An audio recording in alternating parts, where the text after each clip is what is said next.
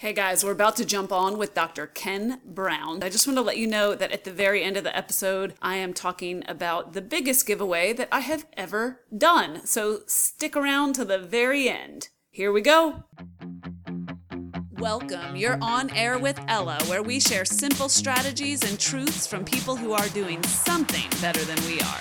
Whether it's wellness or fitness and fat loss, to just living better and with more energy, or changing your mindset to accomplish more in your own life and succeeding however you define it. This is where we share the best of what we're learning from the experts, and we're learning more every day. Live better, start now.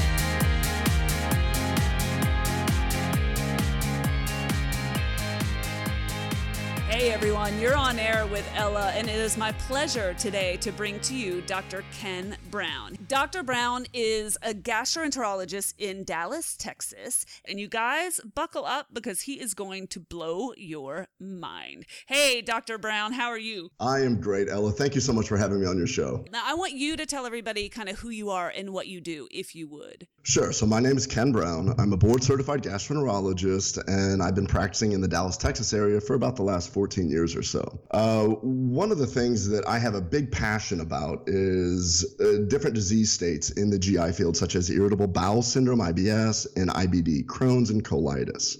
Because of that, I have been doing clinical research for the last 10 years or so, mostly in the pharmaceutical industry. And because of that, I was exposed to a lot of different things that allowed me to see science that had not yet met the mainstream. And through all that, we realized that there were some holes, and some of these holes were not being met by the pharmaceutical industry.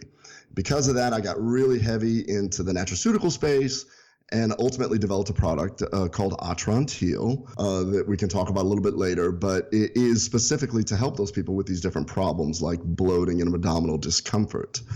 It has been super, super cool to try and help a lot of people who've been suffering for a long time with something that they have struggled with, and their doctors maybe have not been on the forefront and just kind of patting them on the heads and say it's in their heads and so on. So that's my bio is that I have a passion to try and help people that have been struggling for a long time. Yeah, I love this blend that you bring to the table, Dr. Brown. First of all, you're an MD. You're traditionally medically trained. Obviously, GI was your specialty.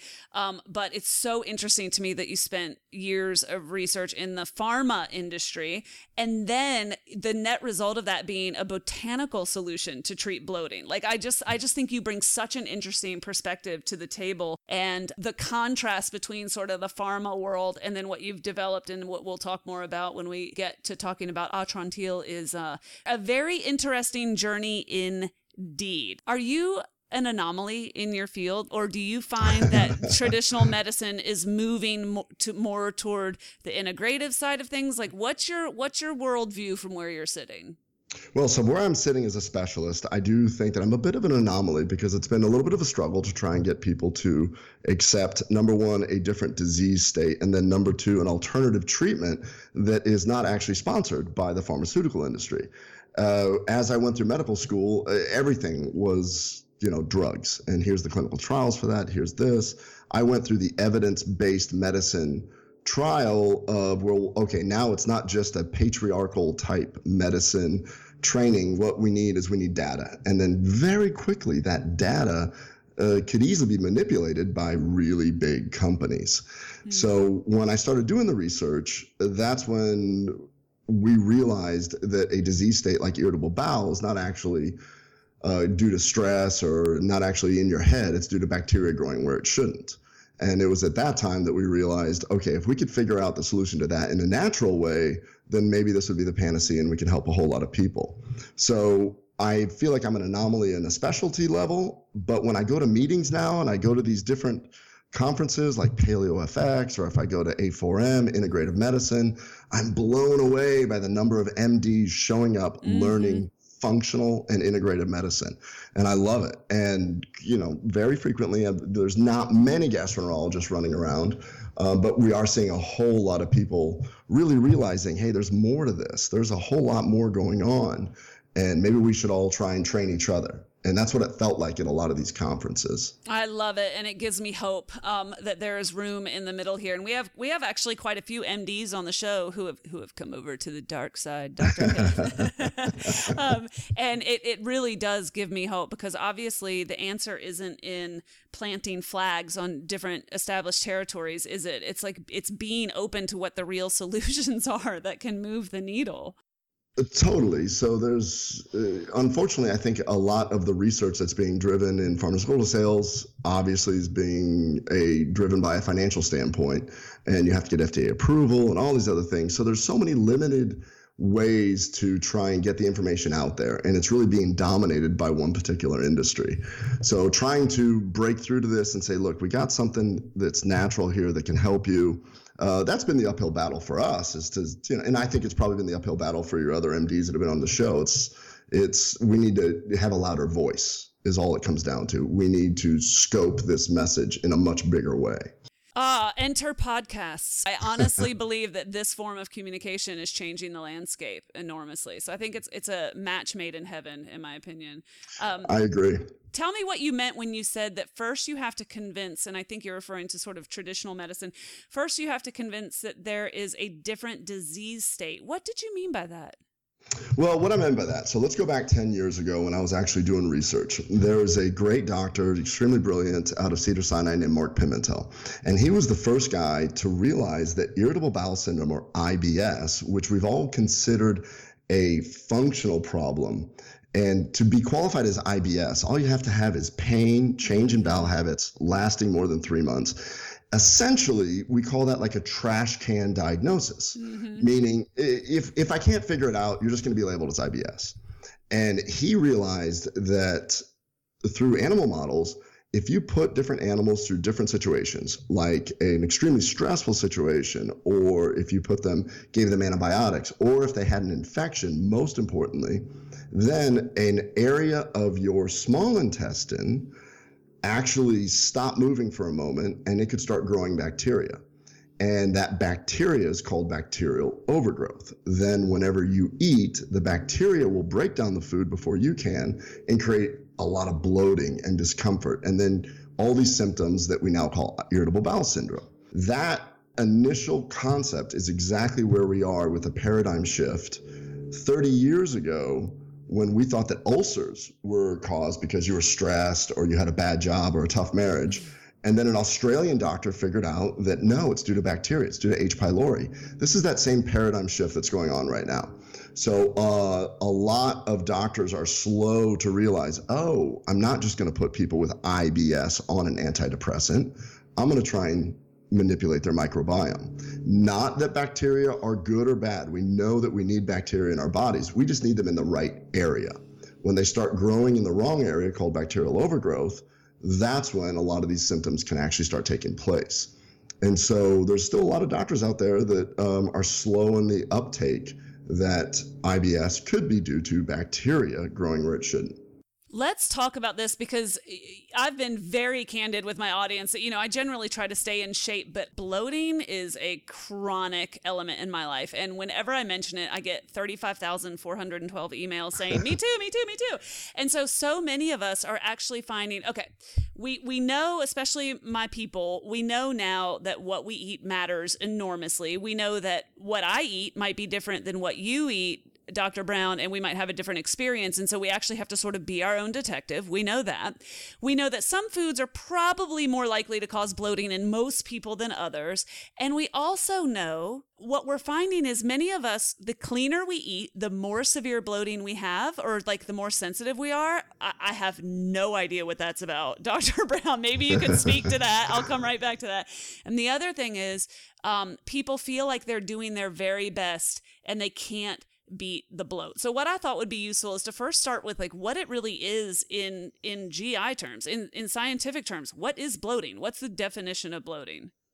So by far, the most common issue I see is bloating and / irritable bowel syndrome. When you bloat, our intestines do not actually have pain receptors. They have stretch receptors. So in other words, I can take a biopsy or poke it or stick a needle in your intestines. You won't feel it. But when they fill up and stretch, it becomes extremely painful. That's what is perceived as pain. So when you bloat, that creates all these other symptoms. Now, the problem is the pitfalls of current therapy are that all the pharmaceutical options really just kind of focus on the colon, and it's some form of laxative. And so most things out there are just trying to get you to move your bowels. And so when we discuss what is a healthy intestine, what is a gut, a lot of times people ask, are you having a bowel movement? Yes. Okay, well, then you're working. Well, no, but I'm still bloated. I feel like I have a bowling ball in my belly right now. I wish that I could pass some gas and get this out and do that.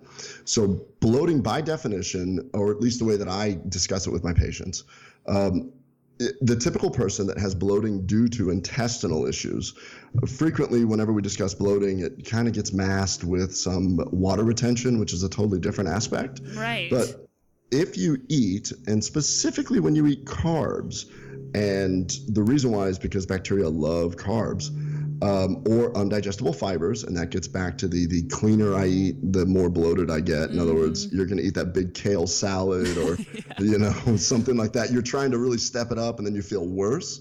If you have bacteria growing where it shouldn't, then you just gave them a buffet, and they love it.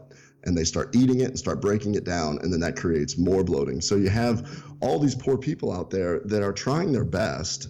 They say, okay, well, I'm feeling miserable. I'm going to change up my diet. I'm going to start taking probiotics, and the probiotics actually made it a little bit worse. That doesn't make any sense. Well, it does a little bit if you realize that if you have bacteria growing where it shouldn't. So let's talk about that SIBO, or the small intestinal bacterial overgrowth, and where it shouldn't. So the one thing that people don't realize is we know that we have a microbiome in our bodies. We've been talking about this for a long time. The reality is that microbiome should just be living in your colon. Basically, from the stomach all the way down to almost to the colon, your body works very hard to keep that area sterile. It does that through gastric acid, through pancreatic enzymes, through a lot of different things. One of the quotes I heard recently was, I went to a lecture where Dr. David Perlmutter, he wrote the Grain Brain book, and excellent speaker if you ever get a chance to see him. He said something really funny. He goes, we sit there and, I have pregnant patients, and I say, well, you're eating for 2, and, everybody loves that. He goes, but the reality is you should be eating for 100 trillion. You have 100 trillion bacteria in your colon that you should be given the right ingredients so that they can help you overall. So when something happens and bacteria starts to grow where it shouldn't, which is the small intestine right past the stomach, that's where all the problems come up. We just need to get that bacteria to go back to where it should be, which is the colon, where it then becomes part of our normal genome. It's a genome within a genome where they help us if we help them. So help me understand this. Is it the trapped bacteria in the upper GI tract that is feeding off of starches and whatever it is feeding off of, and it's producing gas? What is it producing? Is it producing methane, producing hydrogen? Absolutely great question. So basically think of it like this. What happens is that something shocks the intestines. It could be an infection. It could be antibiotics. It could be your diet. It could be a lot of different things, but something changes the motility of the intestines. Once that changes, we just went from a very clear stream to a sewer pipe, and then bacteria starts to grow. Now that bacteria will grow in an area of your intestines called the duodenum, which is just past the stomach. When it starts growing there, when you eat, the bacteria will break it down and they'll start to produce hydrogen, which is one of the gases that starts creating bloating. And then if it's an appropriate environment, another type of bacteria that's actually in a different kingdom known as an Archaeobacter comes in because it uses the hydrogen and it produces methane with that. Once you start producing methane, the methane works like a local paralytic, or in other words, it slows everything down. And then what does that mean? You've just slowed it down. You've allowed more bacteria to grow that produces more methane, which now becomes a little methane factory. And that methane slows everything down, and then only 20% gets absorbed. The rest goes to the colon. And now we have a model to explain irritable bowel with constipation. You bloat and you're constipated because bacteria are producing methane. The bacteria can also produce hydrogen sulfide, depending on the type of bacteria that's overgrowing, and then that causes diarrhea. So it's a beautiful example where we used to say IBS is diarrhea or constipation. As a physician, I was always confused. I'm like, those are opposing symptoms, and we're calling it the same thing. Does anybody else think this is weird? And now we have a reason. Now we say, oh, you're a methane producer. You're a hydrogen sulfide producer. Got it. So that's a great question. The type of gas being produced really affects the type of symptoms that are going on. Okay, this is so interesting. So the upper GI tract is supposed to be like almost sterile. Is that right? Relatively sterile. The body works very hard to keep it sterile. Until we have this acute event like an illness or long-term trauma, like maybe you took antibiotics your whole life, or my understanding is that even just like chronic stressful states can cause this. And then of course, certain foods, like if you keep ingesting a certain type of food, is this why food sensitivities and food allergies are getting so much discussion now, is because they're also triggers for this type of chain of events? It becomes chicken and egg. So I have all my patients come in and they all have a food intolerance. And as it turns out, once we correct the bacterial imbalance, they can start tolerating some of these foods that they felt that they couldn't. So did eating the wrong type of food, eating, highly processed, eating gluten that'll produce zonulin if you're sensitive to it, did that affect it? Or did the bacteria make it so that you could no longer tolerate those kind of foods? So it's chicken and the egg. Most of what I see is the bacteria comes first, food intolerances come later. What we do know is that anything that affects the motility of the intestines. So, and one of the examples that's recently been discovered is that if you have an infection, Salmonella, Campylobacter, basically you go down to Mexico and you get Montezuma's revenge, and in 20% of the people that get that, the body actually produces an antibody trying to get rid of the bacteria, and it happens to be very similar to a protein on the cells that keep the intestines moving. So it's almost, think of it like power lines. You've got power line A to B and a current goes across. When the body fights the infection, it actually shuts off the power between A and B, and that little area then becomes the area that bacteria can start growing. So we're seeing all these veterans coming back from wherever they're deployed to. If they got sick someplace else, 20% of these people are coming back and they've got chronic irritable bowel. And really what they have is a chronic dysmotility or a chronic issue where bacteria is growing where it shouldn't. Okay, so this was so insightful. First of all, you're saying that the different type of gas is either going to react in a loose stool, like diarrhea situation, or if you're producing a different type of gas, it's going to result in a slowing of motility and constipation. And it's actually, I would think, pretty important as to which one is actually happening. It really is. And it's funny because I think that probably some of your listeners can equate to this. I have a lot of patients that'll come in and they'll say, listen, I was perfectly fine. 3 years ago, something happened. And I can usually get a story out of it. I went through a divorce. I got antibiotics. I traveled someplace and I got real sick. And then they say, everything just changed and I've not been right since. And then when they tell me, I'm eating less, I'm bloated all the time, and here's what's really embarrassing, I'm gaining weight. I don't get it. And it all plays into it because now we're going to talk into the next level, which is overall inflammation. When you're inflamed and you have, I think you had Dr. Zach Bush on your show at one time. Yes. And he's a real big leaky gut doctor, and I love where he's very, very forward thinking on that. One of the causes of leaky gut is bacterial overgrowth. And so now we've got this issue where your body's fighting this low level infection. You have methane slowing everything down. So every bite you eat, you absorb more calories per bite because it spends more time in the small intestine, and your body's kind of reserving itself to fight this low level infection. So I have all these poor patients that are eating less, gaining weight, and not feeling good at all. And it all comes down to that. It's not in your head. It's not that you're cheating. It's not you're waking up at night eating Snickers and your spouse doesn't realize that or whatever. It's that you have bacteria growing, and it's the overall inflammatory process that's causing everything. and we need to break that cycle. So let me see if I can get this right. So when the situation that we've described already is affecting your small intestine, your upper GI tract, then that is why it can't effectively absorb nutrients from the food that you're ingesting and kind of move it along into the colon. Are you saying, and I want to connect the dots and I'm going to screw it up, so you correct me. Okay.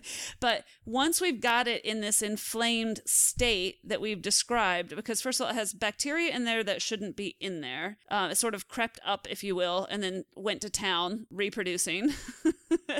Exactly. I should teach medical school classes. I think that's what we're establishing right now. Okay, so bacteria is having a party where it shouldn't. Okay, and then because it's inflamed, the upper GI tract can't absorb the nutrients because basically, like, we broke it. Like, it can't do its job, and so it's holding on to this food longer.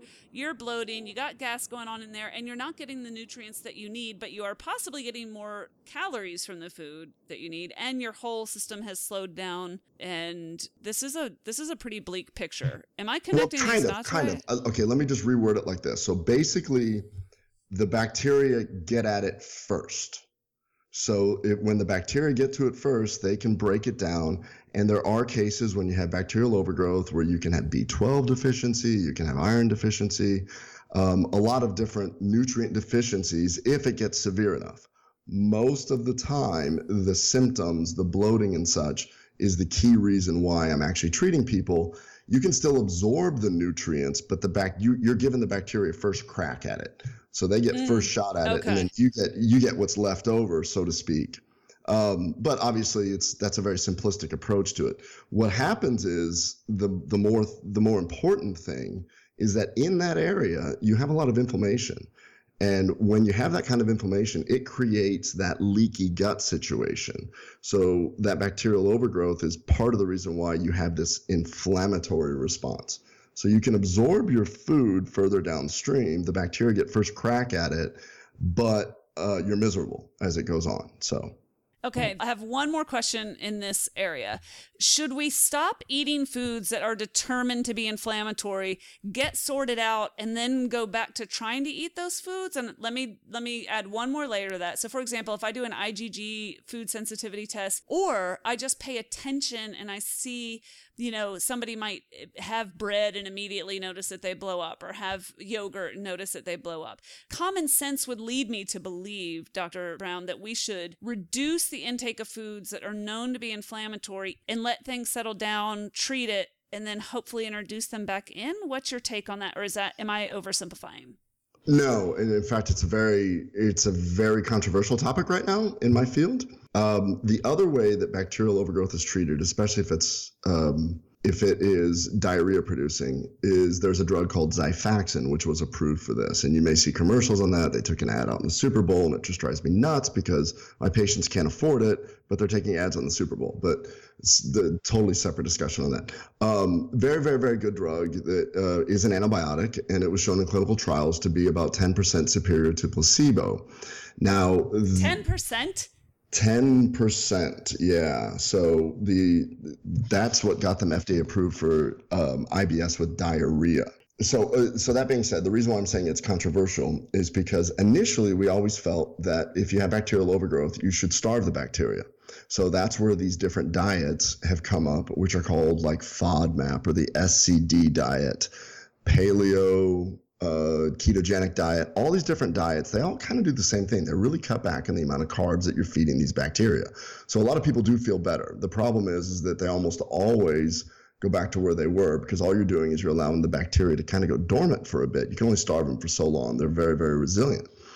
So when we talk about should you or should you not eat the foods that are causing the symptoms, if you're taking something that is an antibiotic, you want the bacteria very active because what they do is the antibiotic works by being absorbed into the bacteria, and it shuts down this enzymatic process that allows the bacteria to live. That's how our modern day antibiotics work. Now, that being said, one of the reasons why we developed Atrantil is because we realized that if you bloat and have constipation, those Archaeobacter that I brought up, or that kingdom of type of bacteria that produces methane, they don't actually respond to modern day antibiotics because they're completely different. So when I was working with some of the doctors out there, that's where we started to think about how do we do this naturally, because these methane producers don't respond to typical antibiotics. A quick side note, this is actually the aha moment that took place 8 or 9 years ago. My research manager, her name is Brandy. She came from a very unusual background. She went to law school and then got her master's in political science, and at one point was a policy writer for a senator in Iowa. And then her fiance and her broke up, and so she just drove down to Dallas, and I ended up hiring her, and she ended up running my research. One day I'm writing on my dry erase board that methane, I'm like, man, if we could figure this out. And she went, aha.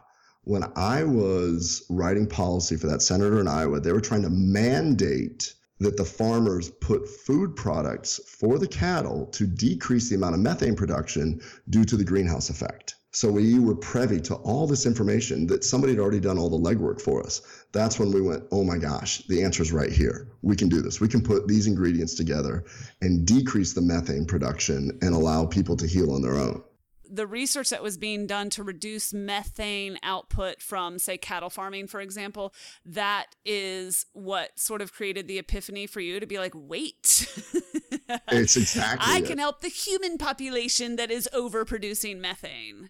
They were giving food to cattle, and we realized that we're already eating these ingredients. So we ended up what it is that the 3 ingredients, the Conquer-Tree, the Embalsame, and the Quebracho, work together.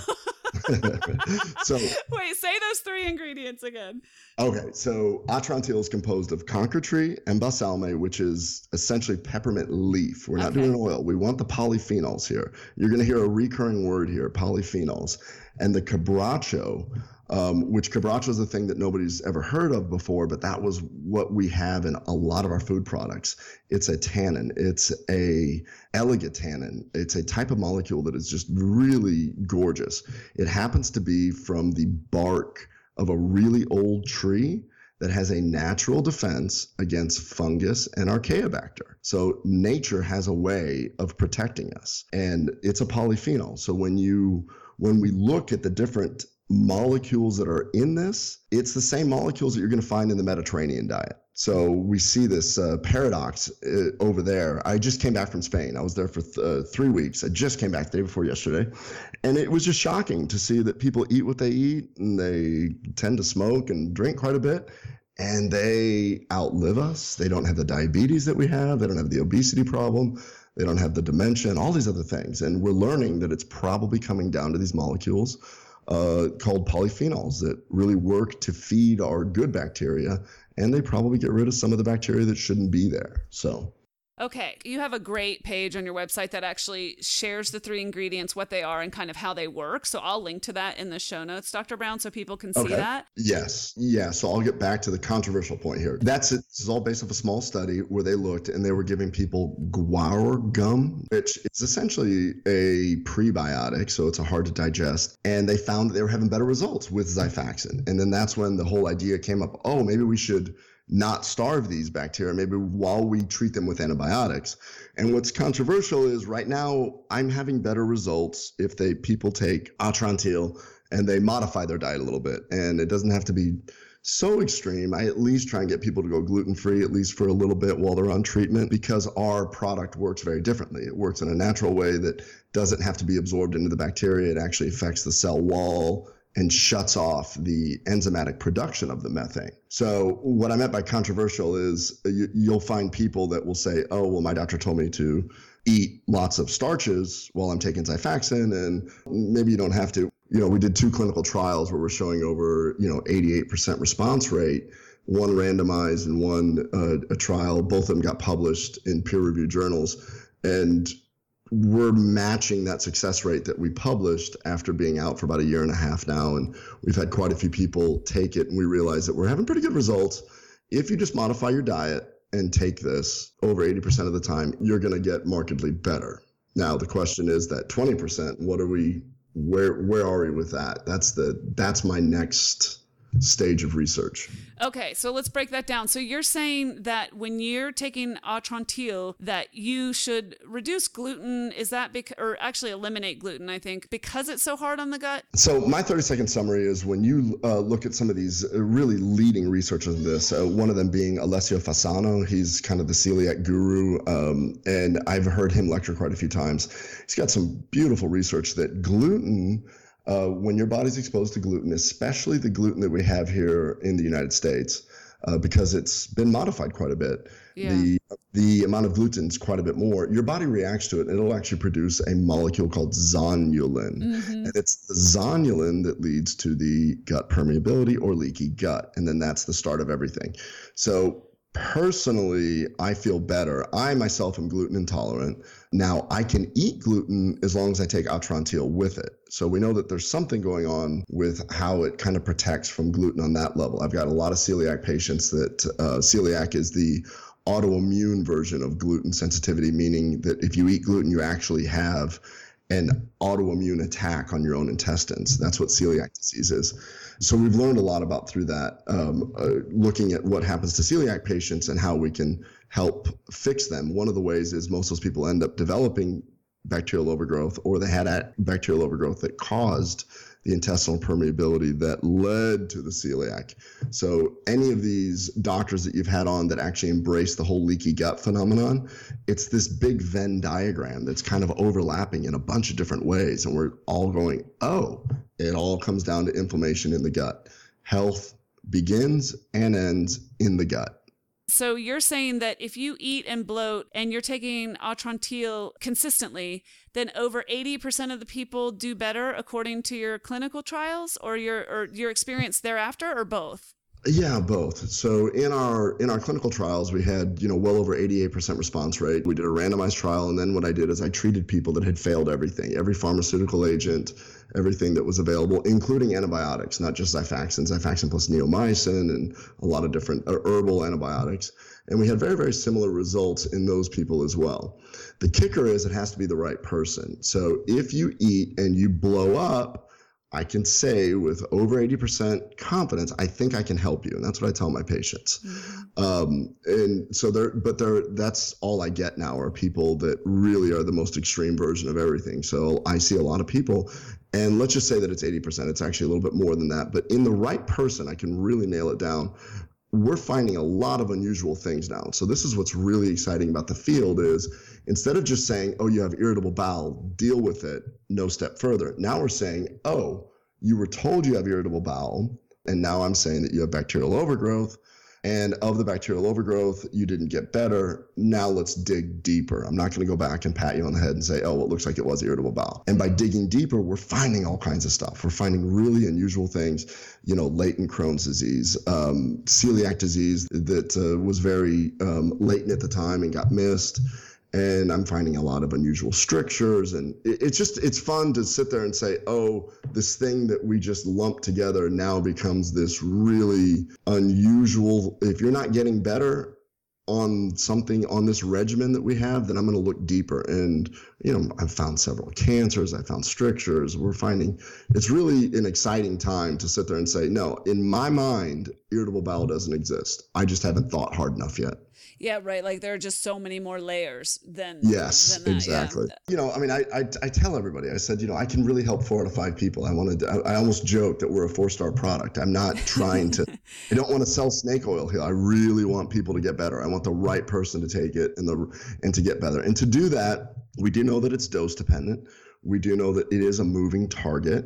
We were talking a little bit briefly before we went on the air that, I've had some patients that didn't respond to the 2 capsules 3 times a day at 10 days. But then all of a sudden by about day 20, they really start turning the corner. And then we start wondering, okay, is that because your bacteria is more resistant? Is it because you had a higher bacterial load? I had a very exciting case in which a patient came to me and he'd been seen by a bunch of other doctors, and he brought his breath test in, and it was really interesting that his methane peaked very early. And as it turned out, his bacteria was growing so high up in the duodenum that everything he had taken really didn't even dissolve yet.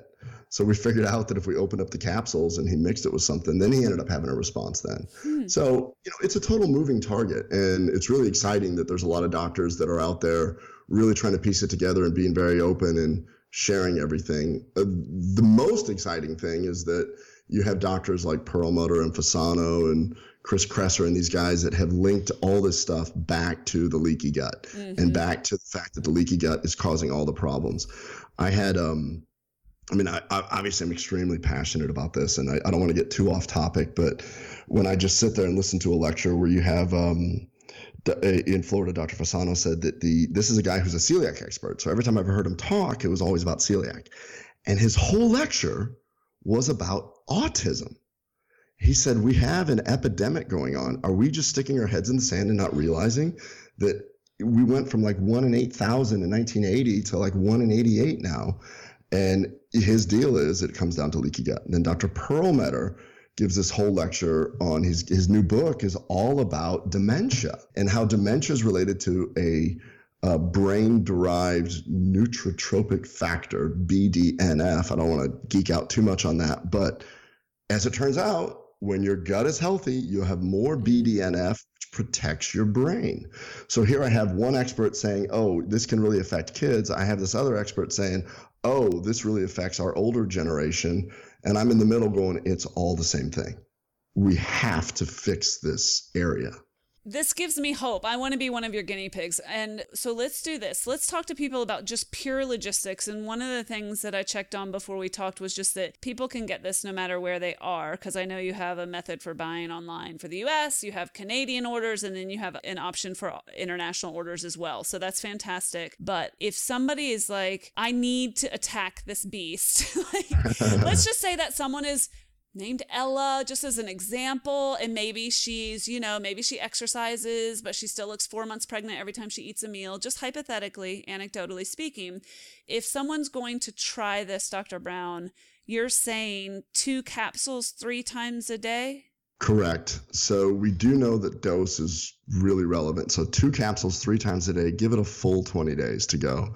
We actually changed our initial bottle, had fewer capsules, and now we realize that we really want to help people, and a lot of people needed longer than the 10 days or the 14 days that we did in the trial. So now we have 90 capsules. We put 50% more in. So 2 capsules 3 times a day.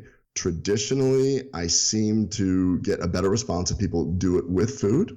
After that, the cool thing is that these molecules are those polyphenols that I was talking about. Well, those polyphenols, they go to your colon, and that's where your bacteria break them down for the things that your body actually needs.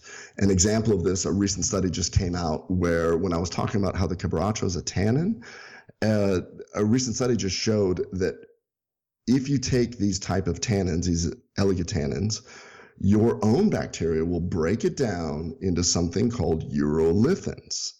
Now, urolithins actually help your mitochondria get rid of bad mitochondria, which is called mitophagy.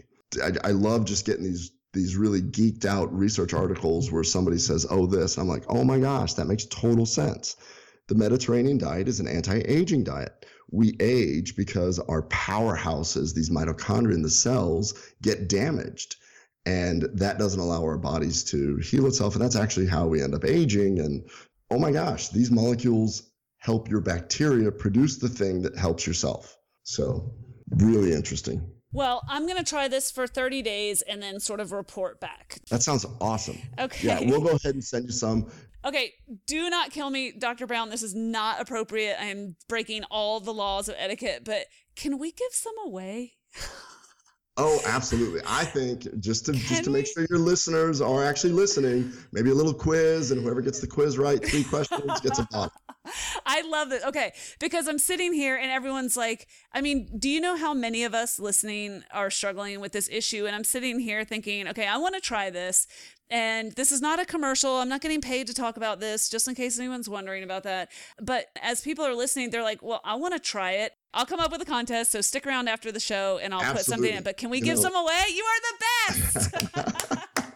You are the best. One of the things, Ella, is that I'm smart enough to know that I'm stupid. So when we started the company, I made sure that I hired a CEO and director of operations and all that. Yeah, I'm going to let them figure out what kind of logistics that is. But I'm going to say, yes, we're going to do that. Best. Absolutely. Oh my God, I broke all the rules. I'm not supposed to surprise you with that on the air. Okay, you are the best. That is fantastic. I appreciate your time so much. I wonder if after I try this for a month, if I can get you back on for a little short lightning round of Q&A and share our experience with everybody. Yeah, totally. And I think, hopefully it works for you. And if it doesn't, we can actually go kind of live and talk about the questions that I would ask my patients about all that kind of stuff. Okay, that's so cool. So it's a win-win in the way I look at it. And if we give some away, then we can hear how those people did too. This is fun. Okay, absolutely. I should probably tell everyone in the world right now, I'm not a doctor. Dr. Brown is a doctor, but he's not your doctor. So at the end of the day, we're not dispensing medical advice. We're talking about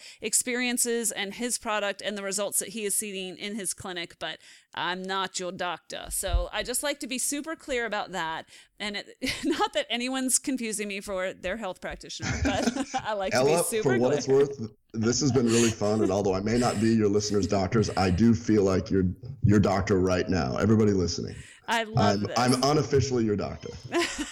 Unofficially, don't sue me. Okay, so, all right, Dr. Brown, you have been an absolute gem. I appreciate you so much, and thanks for being such a good sport. We're going to try it. And stick around, guys, for the contest, which I'm making up as we speak, and we'll share with you after the show. Thank you so much, Ella. Dr. Brown, thank you. I appreciate you. Bye-bye. Bye now. Hey, don't go anywhere. It's me. I came back on with terrible sound quality. Sorry, I'm recording this on the fly, but I just want to give you the details of the giveaway. In between me recording this with Dr. Ken a few days ago and being able to push it live, I have received a case of Atrantil. He made really good on his promise really fast. So guess what? I'm not giving away a few bottles. I'm giving away 10 bottles to 10 listeners for free. And I'm going to ship them to you, which means you can be anywhere in the world and I will ship you your 30 to 45 days supply. That's how many are in one bottle. And it's easy. All I want you to do is share the love. Every time you share the love, you're entered into the contest, and then the drawing will actually be random, and I'll do that on August 6th and announce the winner no later than August 7th, okay? Or the winners, I should say. So here's the deal. Go to the show notes, hit view full show description on the show, and it'll flip the podcast art around to all of the show notes. The links are live. You can just press a button on your phone and go straight to the show notes where the details of the contest are. Or you can go to onairwithella.com, and this is episode 122, and you can get the details there. Or you can just listen to the following, because it's so easy. All it is share any On Air with Ella episode, your favorite. If you want to tell people why it's your favorite, that's outstanding and maybe useful for them. It can be this show. It can be 5 shows. Every time you share a show over the course of the next month, I will be adding another entry. I'll be putting your name in the hat once for every time you share the show. If you leave a review in iTunes, put in a hashtag so that I know that it's related to this. Just put hashtag start where you are in your iTunes review, and I will pick up on that as well and treat it as an entry. Okay? So if you've already left an iTunes review, you're amazing. Just share the show. It's the same thing. Are you getting the idea here? It's my hope and intent that the sharing of the show will actually help more people, obviously, draw more people into our community and into this movement that we're creating toward living better and starting where we are and using what we have and doing what we can, whether it's nutrition or fitness or mindset, all of it. I figure if you guys share the love with people you know and who know and trust you, and I can reward at least 10 of you for doing that, that sounds like a win-win to me. So every time you leave an iTunes review and hashtag start where you are, I'll know that's an entry. And if you share the show on Facebook, tag me. If you share the show on Instagram, tag me. It's that easy. Those are the only 2 platforms I really spend any time on. So it's just Facebook, Instagram, or your email or your blog, whatever. Every time you do so, draw it to my attention by tagging me, and I will add an entry. 10 winners, you guys. I would love to cover at least 4 countries. So let me hear from you no matter where in the world you are. All right? Good luck.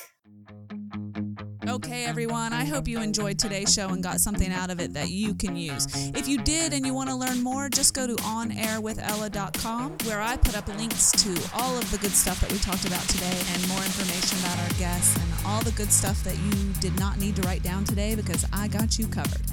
Don't forget to join our Facebook page, and thanks for those phenomenal reviews in iTunes. Every great review helps, and we read every one. Thanks for listening, and thanks for inspiring me. You are, quite simply, awesome.